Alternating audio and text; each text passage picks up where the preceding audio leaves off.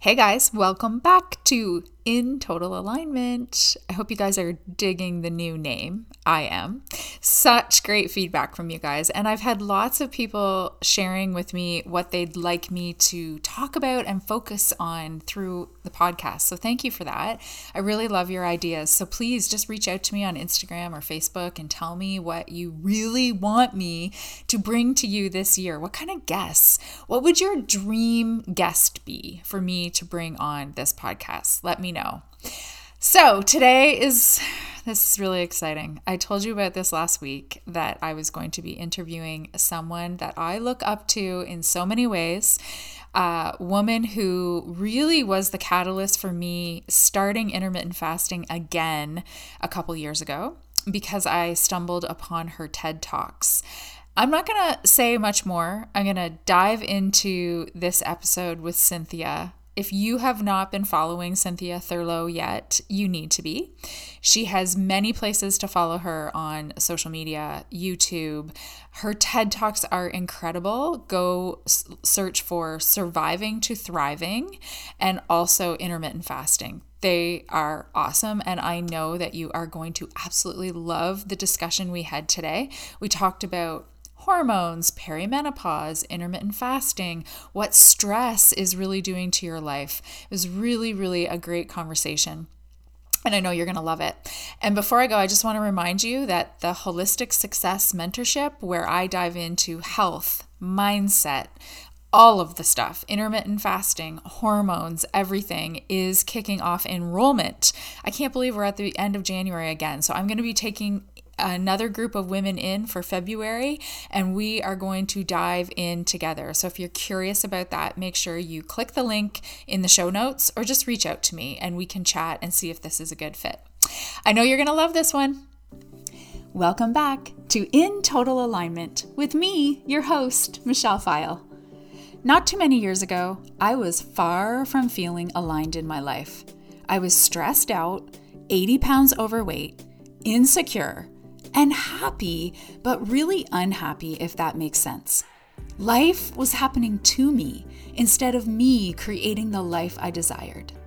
In one small twist of fate, almost 8 years ago, after a 20-year career as a top 100 Aveda salon and spa owner, I completely changed the trajectory of my life. On my way to rising to the top of my network marketing company, I completely changed my mindset, spirituality, health, and finances. And this is where I get to share it all with you. I hope to bring you guests, experiences, insights, and conversations that will help you elevate your life too. Creating a holistic approach to success is my goal. Are you ready? Let's go. Well, hello, you guys. Welcome back. And today I am so excited to have a really special guest on, Cynthia Thurlow, who, if you ever hang out with me, you know I talk about Cynthia all the time. So you can only imagine how excited I am to have her. Cynthia is a nurse practitioner, intermittent fasting, and nutrition expert. But one of my favorite things I hear you say all the time, Cynthia, is women do not need to subscribe to the limiting belief or accept that weight gain is a normal function of aging. And if I had that like round of applause sound, I would put that on right now because it's just so great. So welcome and thank you. And I would love for you just to kind of share your story with my audience before we kind of kick into some questions. Yeah, no, thank you for that warm introduction. I've been looking forward to connecting with you. So I'm a traditional Western medicine trained nurse practitioner. My background is in ER medicine and cardiology. I am admittedly an adrenaline junkie. I like the action. I like sick patients. From the respect, intellectually, I find it much more interesting. And I did that for many years. And once I became a parent, my oldest had horrific eczema. And that sent me down a rabbit hole because he was being exclusively breastfed. And I kept asking the questions. And of course, what was offered to me was topical steroids. And I kept saying, is it something I'm eating because he's breastfed? And so we dove down this rabbit hole of food allergies. And my son actually has, still to this day, life-threatening food allergies.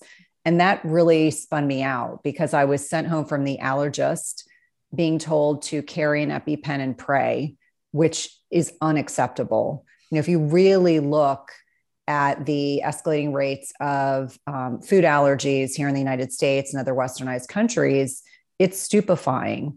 And we really have to closely examine what has changed in the food industry. There was a book I read called The Unhealthy Truth, and I've had the honor of having Robin O'Brien on my podcast.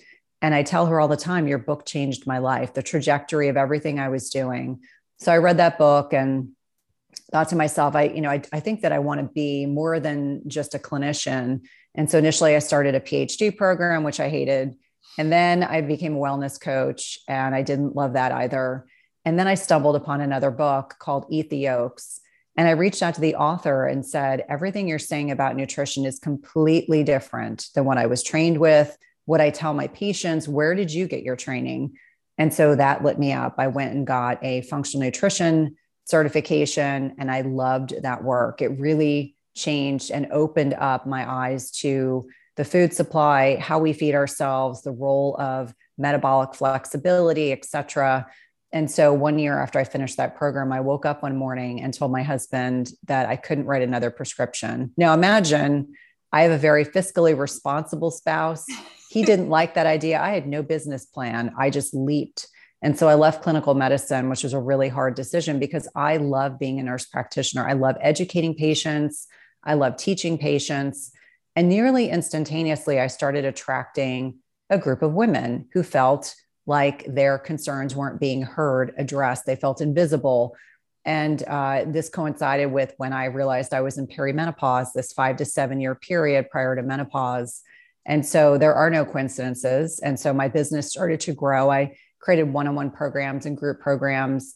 And then in 2018, I told my husband that I wanted to do a TED Talk because I felt that that would be a great way for an introvert to be challenged on a very benign level, not realizing that doing the 2 TED Talks that I did would change the trajectory of everything. And so I did my first in December of 2018 on perimenopause, did my second in 2019 on intermittent fasting. And this is as much as I thought about that second topic, because if for anyone who's familiar with TED Talks, you can't talk about the same topic twice. You have to come up with something fresh and new. And so in the very quick decision-making process of accepting one and accepting a second, I said to my husband, what do I know a lot about? And he said, intermittent fasting. And so that was as simple as a decision to make in terms of looking at what topic I would talk about in March of 2019. And so that talk changed my life. I remember saying to my kids, oh, this summer we're just going to relax and go to the pool. And it's almost like when that talk went viral, my business exploded. And so the beauty is, and not every clinician wants this, but I get to impact more lives every day doing what I do now than I ever could if I were in a hospital or an office. And it's not to suggest that those that are doing that kind of work, that's not of tremendous value, especially given the current situation in the world. But for me, it allowed me an opportunity to reach so many more lives, to impact so many more women, to give women hope.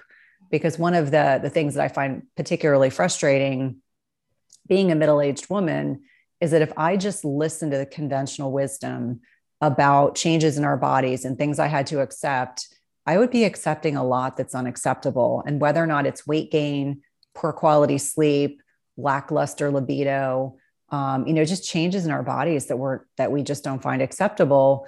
I would be one of those people that would just kind of give up. And I encourage women to get educated, get inspired, get empowered to lead your best lives. And one of the really cool things is that we spend 40% of our lifetime in menopause.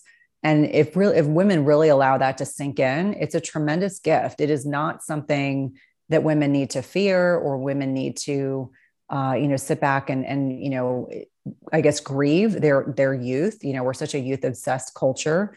I remind people, I'm like, there's something great about being in your 40s and 50s and really standing in your power and feeling like you have a voice and that you're not invisible and that you're not insignificant. Yeah. I think you were the first one to sort of shed light on that for me, that, okay, half of my life, like I still have half of my life to go here. And I think when you lean into that as a woman, oh, I mean, I feel better, healthier, more Mm-hmm. vibrant. I'm way smarter. Like just Mm-hmm. everything is so much better now. So many things that I think we could probably talk for 7 hours because there's a few different directions I would love to go with you. I just think it's really empowering when women make a change in their career. I did Mm-hmm. that 7 years ago, and I love that, but I'm going to shelf that. I just think it's amazing that that's what you did. You followed your passion Mm-hmm. and heart. But I really do want to talk to you and really just honestly pick your brain. First of all, can you explain perimenopause? Can you Mm-hmm. really shed some light for women? What's going on? When is it happening? And maybe some of your experience with it. Yeah. So perimenopause is typically 5 to 7 years preceding menopause. But if you look at research, it could be as much as 10 years. So we are born with a finite amount of eggs or in our ovaries. And so what starts to happen is initially there are ovaries, which, has these ovum that are as old as we are, which is really important to stress, whereas men are replenishing sperm every 3 days, very, very different. After the age of 35, our ovaries are producing less of a hormone called progesterone. And progesterone is this wonderful, I always say it's like the hippie hormone. It's relaxed. It's the thing that helps you sleep. It helps dampen anxiety or depression. We start producing less of it. And that can manifest as initially sleep issues, anxiety, and depression. It can contribute to heavier menstrual cycles because we don't have as much balance between progesterone and estrogen.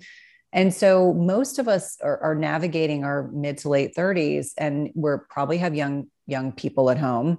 We're probably, a spouse or significant other to someone. We're probably managing or navigating. If we're not a stay-at-home mom, we're also working a job outside the home. So we have a lot on our plate.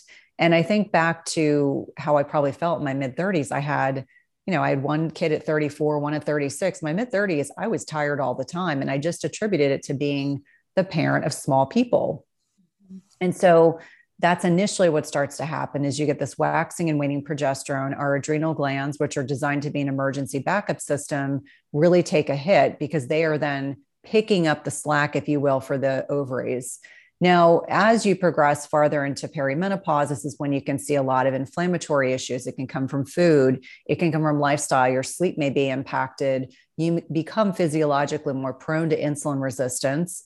And this is a byproduct of estradiol, which is the predominant form of estrogen, is it's waxing and waning throughout perimenopause. 1 month it might be high, 1 month it might be lower. That can manifest sometimes as hot flashes. That can be weight gain. That can be tender breasts. That can be, vaginal symptoms, which are, no one wants to talk about these things, but they are things that happen to us as we lose estrogen. And so we have the crime seed periods. We have the weight gain. We might be really grumpy.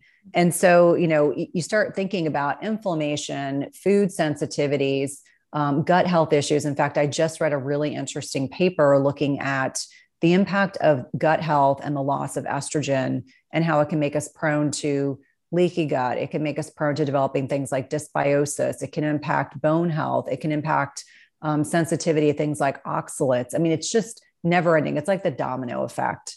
And so we lose this buffering system of being able to work out ridiculously hard, to getting by with skimping on sleep, to not connecting with nature. And so I remind people that perimenopause is almost a litmus test of how well we're taking care of ourselves. And let me be clear, I was doing everything wrong.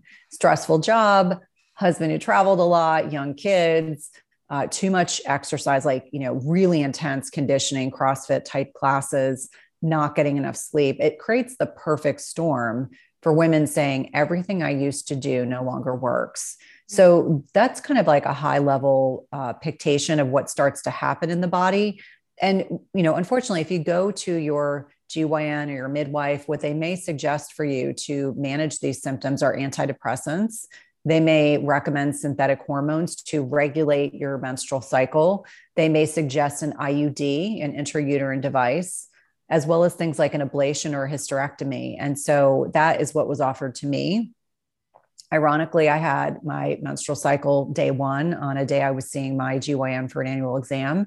And that was what she recommended to me. And I said, absolutely not. So there are definitely ways to navigate these years and to do it in a way where you don't feel like you're pigeonholed, if you will, into being forced into taking, either doing surgery or doing hormones. But I think a lot of women just don't realize there are more options. And the saddest thing of all was when I was in my 20s and 30s as a young nurse practitioner, I've been in NP for a long time.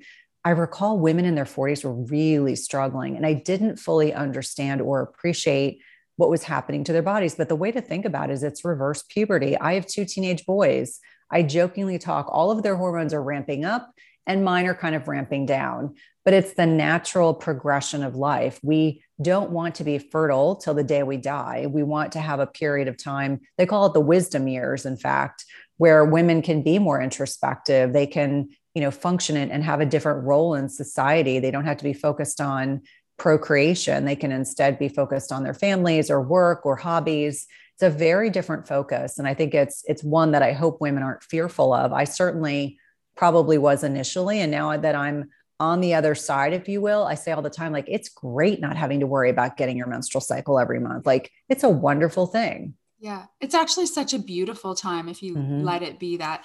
When you spoke, when you were in your 20s and 30s in your practice, I was a hairdresser in my previous career. And I remember so many women. They're all crazy. And me just thinking, oh my God, like I do not want, and my mom as well, like the hot flashes, like grumpy and all that kind of stuff. So I'm so glad I tripped on this stuff to sort of help myself through it. But I will say, when I turned 40, I had decided I was going to get a 6-pack. That was just like my 40th birthday present. So I started aggressively exercising, under eating. That's when I tried fasting for all the wrong reasons. My dad was diagnosed with stage 4 cancer, like everything. And no wonder I did get to the 6-pack, but then I ate a bun and everything like blew up and stress blew up. And it was just a horrible couple of years until I figured out like the stress has so much to do with it, hormones, the fasting. So for someone listening to this and feeling a lot of those symptoms, what are some things that they should, beyond listening to your Surviving to Thriving TED Talk and buying your book, because those are going to help a ton, what are some things that they can focus on? Well, I would say first and foremost, sleep is foundational to our health. This is not a joke. This is not designed to, be one of those woo-woo things. It's like there's actual science behind our deep sleep, our REM sleep, how restorative it is, getting good quality sleep. And so for full disclosure, I track my sleep because I'm a data nerd on my Oura Ring every night. I know exactly what my percentage of REM and deep sleep are. But part of why sleep becomes so critically important is that we know, if you look at research, that if you're getting less than 6 hours a night of sleep, and I used to be one of those people thinking I didn't need enough sleep, you are more at risk for developing insulin resistance, for blood sugar dysregulation, for leptin resistance. And here in the United States, the 2018 study that I like to talk about was from UNC Chapel Hill School of Public Health, is that 88.2% of adults then, so it's probably worse now, were not metabolically healthy. And so metabolic flexibility, your ability to be able to move between different types of fuel, whether it's glucose or fat, is really predicated foundationally on good quality sleep. Like, that's number one. And what does that mean? That means cold, dark room. And most of you, if you're listening, if you're in perimenopause or menopause, you like cold. You enjoy cold when you sleep. So, cold, dark room, ensuring that you are off of electronics, making sure that you create a ritual, just like when your children were babies and toddlers, and they knew there were 5 things that happened before they went to bed. You have to create the same situation. And so I think that's really, really important, and the study research, it's really 7 to 8 hours of high quality sleep minimum. I know if I just let myself sleep on vacation or on weekends, it could be 9 hours of sleep, and I wake up and I feel amazing. But that can oftentimes be the missing piece. And just like you identify that when you tried to fast before, you were overdoing it, too much exercise, lots of personal stress. And I want everyone that's listening to understand that intermittent fasting is a type of hormetic stress. In the right amounts at the right time can be hugely impactful. But if it's not the right time, you're under a lot of stress, not sleeping, et cetera, and you're really restricting your calories, it creates the perfect storm to really ultimately hurt your body. And it can take a period of time. A lot of women that are really depleted, it can take years to get their hormones better balanced. So always sleep, having a good stress management system. And I used to think this was kind of a joke. I was like, I don't need stress management. Well, I want people to think about their stress management from a very strategic perspective. And that doesn't mean that you have to meditate all day long, because most people don't have the time to do that. But it could be, hugging your pet, hugging your kid, hugging your spouse. That releases a hormone called oxytocin. You don't get a lot of it, but you have to do it throughout the day. The connection to nature, less intense physical exercise, like the concept of chronic cardio. I always laugh. The neighborhood that I lived in Northern Virginia, there were always those chronic cardio women that would run miles and miles and miles every day. They'd run, 7 to 10 miles, and they looked haggard because it's so much stress on your body. And we want to keep our hormones balanced. It is not to suggest I'm saying no exercise. It's the right type of exercise. And then the other piece is really looking at nutrition as fuel. And it's really unpacking all the emotional connections we have to food. I was raised by an Italian mother. That's how you demonstrate love. My mother used to get offended when I started identifying that I don't eat gluten, I don't do dairy. I mean, it would just spin her mind. And I would say, I'm not rejecting you. I'm just saying these are the things I don't eat because they don't work well for me. So really digging into the anti-inflammatory nutrition profile, focusing more on lean protein and healthy fats and low carbohydrate vegetables, non-starchy vegetables, low glycemic fruits. Unfortunately, I get a bad rap because people think I'm anti-carb, and I remind them the more metabolically flexible you are, the more carbohydrates, non-processed carbohydrates you can consume. But if your diet is laden with a lot of processed foods, if you're eating the standard American diet as an example, and you're physically sedentary and you're middle-aged, I can pretty much guarantee you're setting yourself up for a lot of what we were talking about before we started recording, like aches and pains and poor sleep and weight gain. And we don't have to live that way. Like I know so many people in the health and wellness space who are thriving at middle age. And it's because we kind of have figured out the things that work best, like the habits that work best. And lastly, I want to touch on one more thing.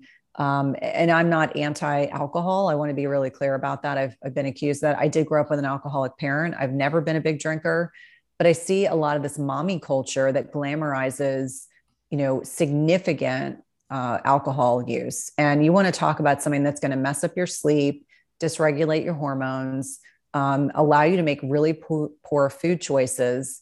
That's one of the things that, you really have to be conscientious about. So just being smart, and figuring out your N of one, what works for your body. Do I have friends who are able to still do gluten and grains and dairy?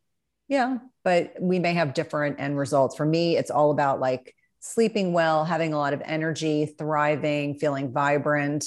I'm not someone that stays up really late and goes out and parties, but maybe pre-pandemic, some of those things were happening for a lot of us. But I think the last 2 years have taught us a lot about ourselves, in terms of resiliency. Yeah, I think it's so important. And I think we've been brought up to just listen to what everyone else says. So Mm-hmm. here's a meal plan, follow the meal plan. Here's Mm-hmm. what your doctor said. This is just what it is. And I try and tell the women in my community, just start listening to yourself. Like all Mm-hmm. the answers are in here.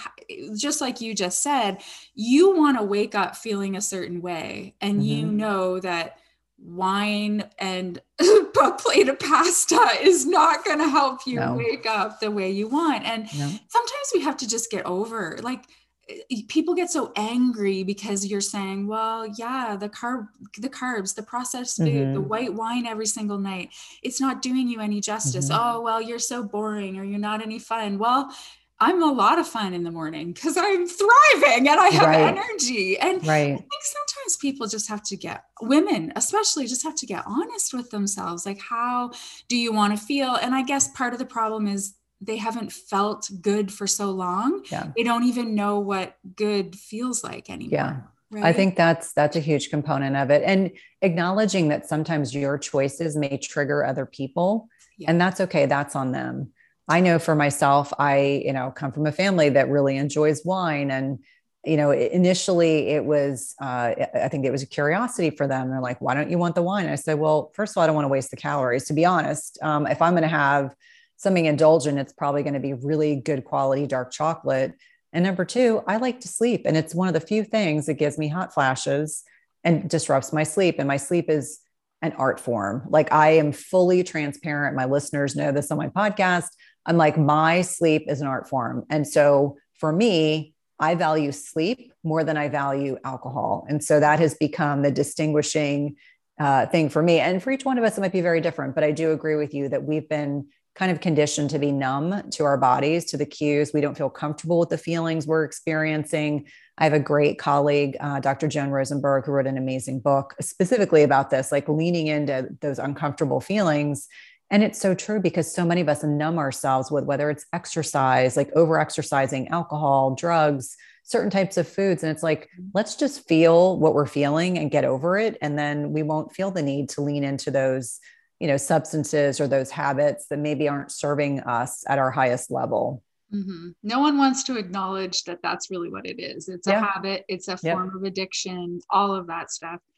Okay, so maybe we can kind of pivot a little bit into intermittent fasting and why it is helpful for anyone, anytime. Just sort of maybe give us an overview of intermittent fasting. And then I do want to talk to you about those periods of time in a woman's cycle, hormones, when it's good and not good. Yeah. So intermittent fasting is as simple a concept as eating less often. Here in the United States, there was a great study done by Sachin Panda and was looking at meal frequency done through an app on people's phones. So super convenient. And the average American was eating 6 to 10 times a day. And so you think about what that does hormonally to the body. It is so misaligned with the way we as a species are designed to thrive. And so you think back, 100,000 years ago, we wouldn't be here as a species before there were mini marts and convenience stores and processed foods and refrigerators. We ate very much aligned with this principle of feast and famine. Like, you ate, maybe something got killed on Monday and maybe you ate twigs and bark for 2 days. And maybe a couple of days later, you had a big meal. If our bodies couldn't go in and utilize stored fat as fuel, we wouldn't have made it. So it's not a new or novel concept. I think we're talking about it with greater frequency now. And I think that's for many reasons why people believe it's kind of a new idea. But it's eating less often. And there are lots of different ways to do it. I generally talk about a 16-8 as a good starting point, 16 hours fasted with an 8-hour feeding window. And during that 8-hour feeding window, you're consuming 2 or 3 meals. Now, most perimenopausal, menopausal women, if they get their macros right, it's probably 2 meals in that 8-hour window.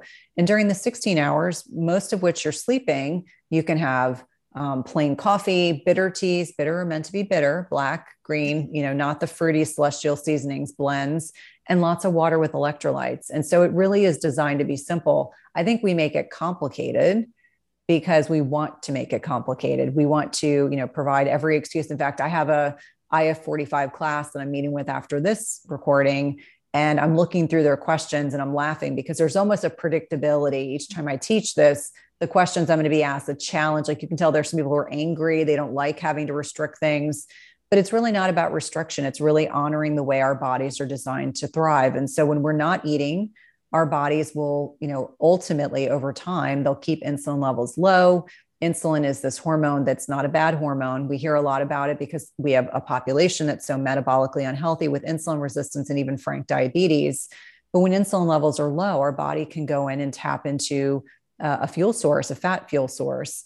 And ketones are what the fat fuel source is, and they can diffuse directly across the blood-brain barrier. So we have, incredible cognitive, abilities. We have a lot of mental clarity, allows us to kind of tap into fat stores so we can lose fat, but also reduces our likelihood of developing, a lot of the metabolic disorders. It could be PCOS, infertility, high blood pressure, diabetes, insulin resistance, leptin resistance, a lot of neurological disorders, including Alzheimer's and certain types of cancers. So I remind people that it's not just about body composition, although that's what attracts people to intermittent fasting. It's so much more substantive than that. And when you think about it, our bodies are meant to do a whole lot more digesting than they are meant to be chronically and habitually eating. because each time insulin is secreted in response to a frappuccino or, a candy bar or a meal, each time it's secreted in response to your blood sugar fluctuations, your body stops going in and taking fat as a fuel source. It goes into fat storage mode. And so you want to think about the more frequently you eat, the more likely you are to inhibit the ability to tap into those fat stores. And so I find most people come to intermittent fasting with a curiosity about changing body composition or weight loss, and they stay for all the other benefits because they just feel so much better. They have more mental clarity. They, they just have a whole lot more energy. They're not getting the post-meal slump. They don't want to go take a nap, and they're not craving sugar. Like, that's one of the common misnomers is, if I start removing carbohydrates from a diet, that I'm going to suddenly start missing things. And I always remind them the most satiating thing you can eat is protein. And this can be challenging if someone is vegetarian or vegan, because the plant-based protein sources are not equivalent to the animal-based ones. I will probably die on that sword. I feel very, very confident that, there's nothing wrong if you choose to have some quinoa or you choose to have chia seeds or hemp seeds. They tend to be more calorically dense, and you will blow your macros for the day just trying to keep up with, 8 ounces of steak, I think is equivalent to 6 cups of quinoa. And the carbohydrate load is substantial with quinoa. So I think it's a lot of experimentation to find what works best. But the more insulin resistant, leptin resistant, obese you are, the more you need to restrict those carbohydrates so that your body can start tapping into this alternative fuel source. And really the way that our bodies are meant to go back and forth between using fats and carbs, depending on, and that's really what metabolic flexibility comes down to. Yeah, I just took it off yesterday, but I had a blood glucose monitor Mm-hmm. on for the last couple of months. That was so Oh fascinating. I yeah. mean, oh wow, to watch what happened when you had certain things, when you ate certain things together, and it was mind blowing. And I loved every minute of it. I mean, I really like learning about Mm-hmm. what's going on inside. Aside from doing something like that, how does a woman, if she's really wanting to figure this out, like what Mm-hmm. foods are really working for her, Mm-hmm. how does she, is it tracking what she's eating and how she's feeling, the weight loss, gain? How do you help women really dig into figuring out themselves? Yeah. So in my book, Intermittent Fasting Transformation, IF45, I go into specifics, but some of the things to really think about if you don't have the ability to have a continuous glucose monitor, I wear one as well. Having a glucometer, kind of tracking how do you feel after eating a certain meal. I remind people all the time that it's not the protein that's going to get us into trouble, because protein is so satiating. You cannot eat 30 ounces of steak in a sitting, at least most women. I mean, there might be one out there, but I'm not aware of any. But sometimes you'll see men sitting down and eating a 24-ounce porterhouse. I'm like, I don't know where they put that, but I would be sick. So really just thinking strategically, like when you're sitting down to think about meals, it's like focus on the protein first. If you're eating 5 ounces of steak, eat 6, really ratcheting the protein up, because that will that'll take those, those hormones that tell us we're full, and it'll remind us. So you get these stretch receptors in your stomach and you'll say, okay, I'm definitely full. Eating high quality fats is another thing, not seed oils, not canola oil, soybean oil, or sunflower, et cetera. Dr. Kate Shanahan's a great resource in this area, and she's a medical doctor. I always remind people she's a medical doctor. She's done the research. She's written a couple great books.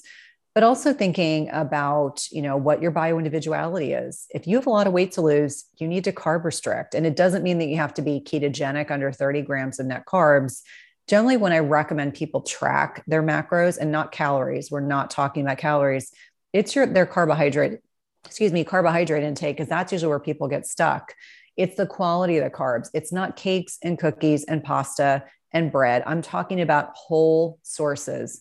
Low glycemic berries, citrus fruits, really being strategic. Squash, sweet potato, root vegetables are going to be superior to things like gluten and grains. And I get in trouble sometimes because that's a triggering issue for a lot of people. In fact, one of the questions I was looking at before we started talking for my group that I'm going to answer in a little bit, why not this? Why not that? And it's because of what is done to grains and done to gluten. At least I can only speak to the policies here in the United States, but there's a product called Roundup, and it's glyphosate. And so we know it's this incredibly toxic chemical that goes in the body, and it's designed to provide some longevity to these crops. So they spray these crops before they're harvested, but it's what it does to our bodies. It's almost as if it punches hole. It does, based on research. We get small intestinal hyperpermeability, or leaky gut is probably the term more people are familiarized with. And so I just remind people, I'm like, is that really serving you well? The other piece of that is, if you have a continuous glucose monitor or a glucometer is inexpensive, but you need to stick your finger before and after meals and watch what your blood sugar is doing. If your blood sugar goes up 50 points after eating a meal, you ate too many carbs. I mean, it's that simple.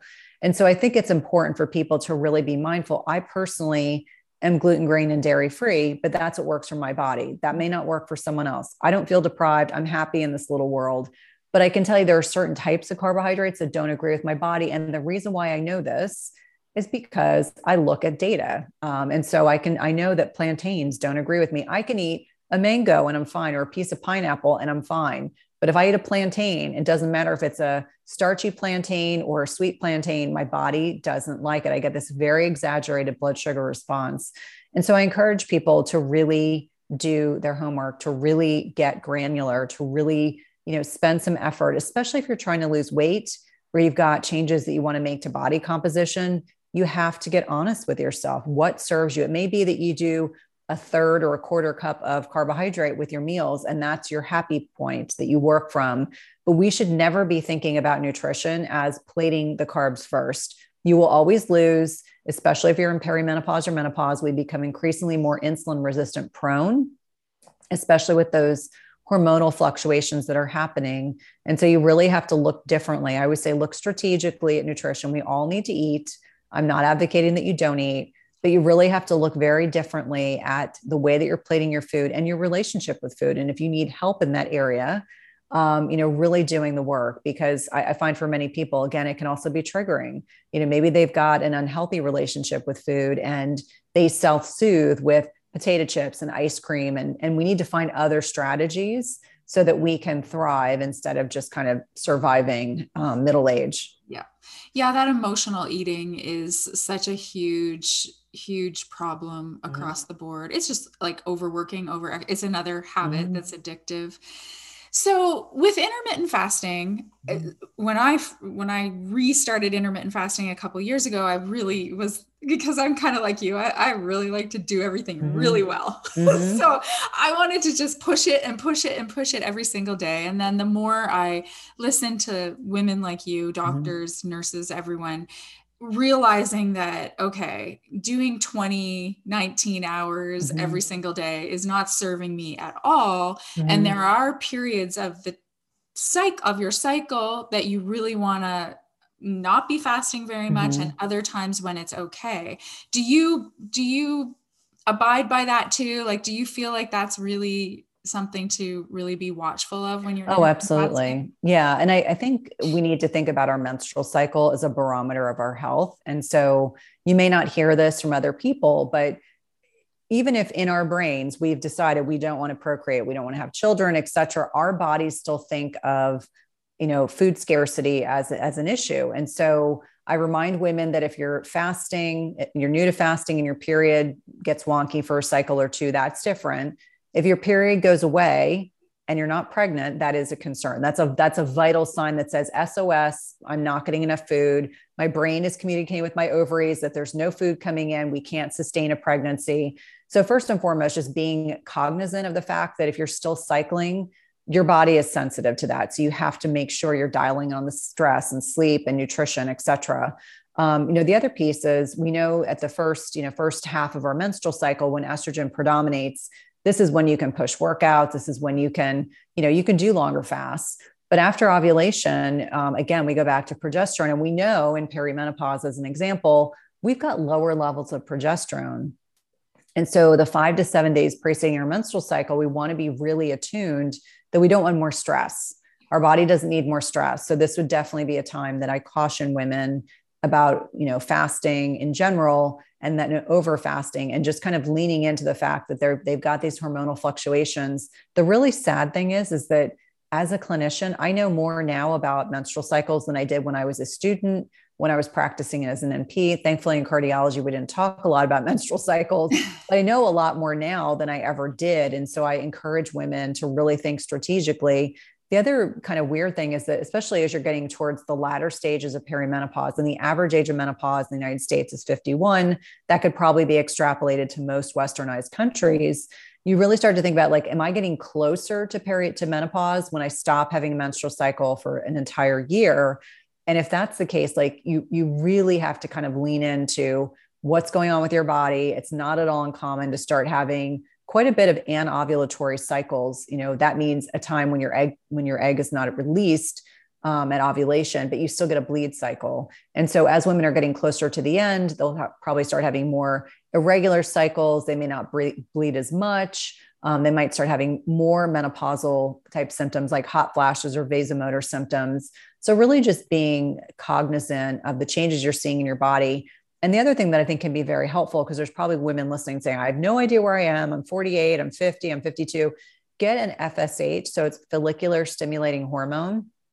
And typically the rule of thumb is that if it's greater than 40, and we use the value here in the United States, I know that you all may work with a different system in Canada, but really being cognizant that if it's greater than 40, and that's based on US standards on more than 2 occasions, you're probably knocking on the door of menopause.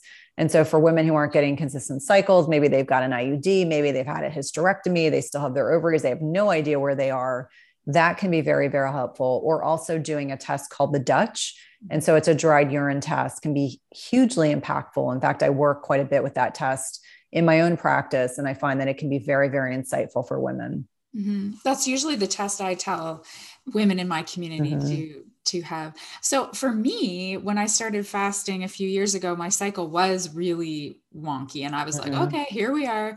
But since really fasting and paying attention to what you just spoke of, so the first half, like today, I'm doing a 24-hour and really, doing some great workouts, but those last 7 to 10 days, I'm really gentle with myself, like just nurturing myself so much, and never go past like a 12-hour.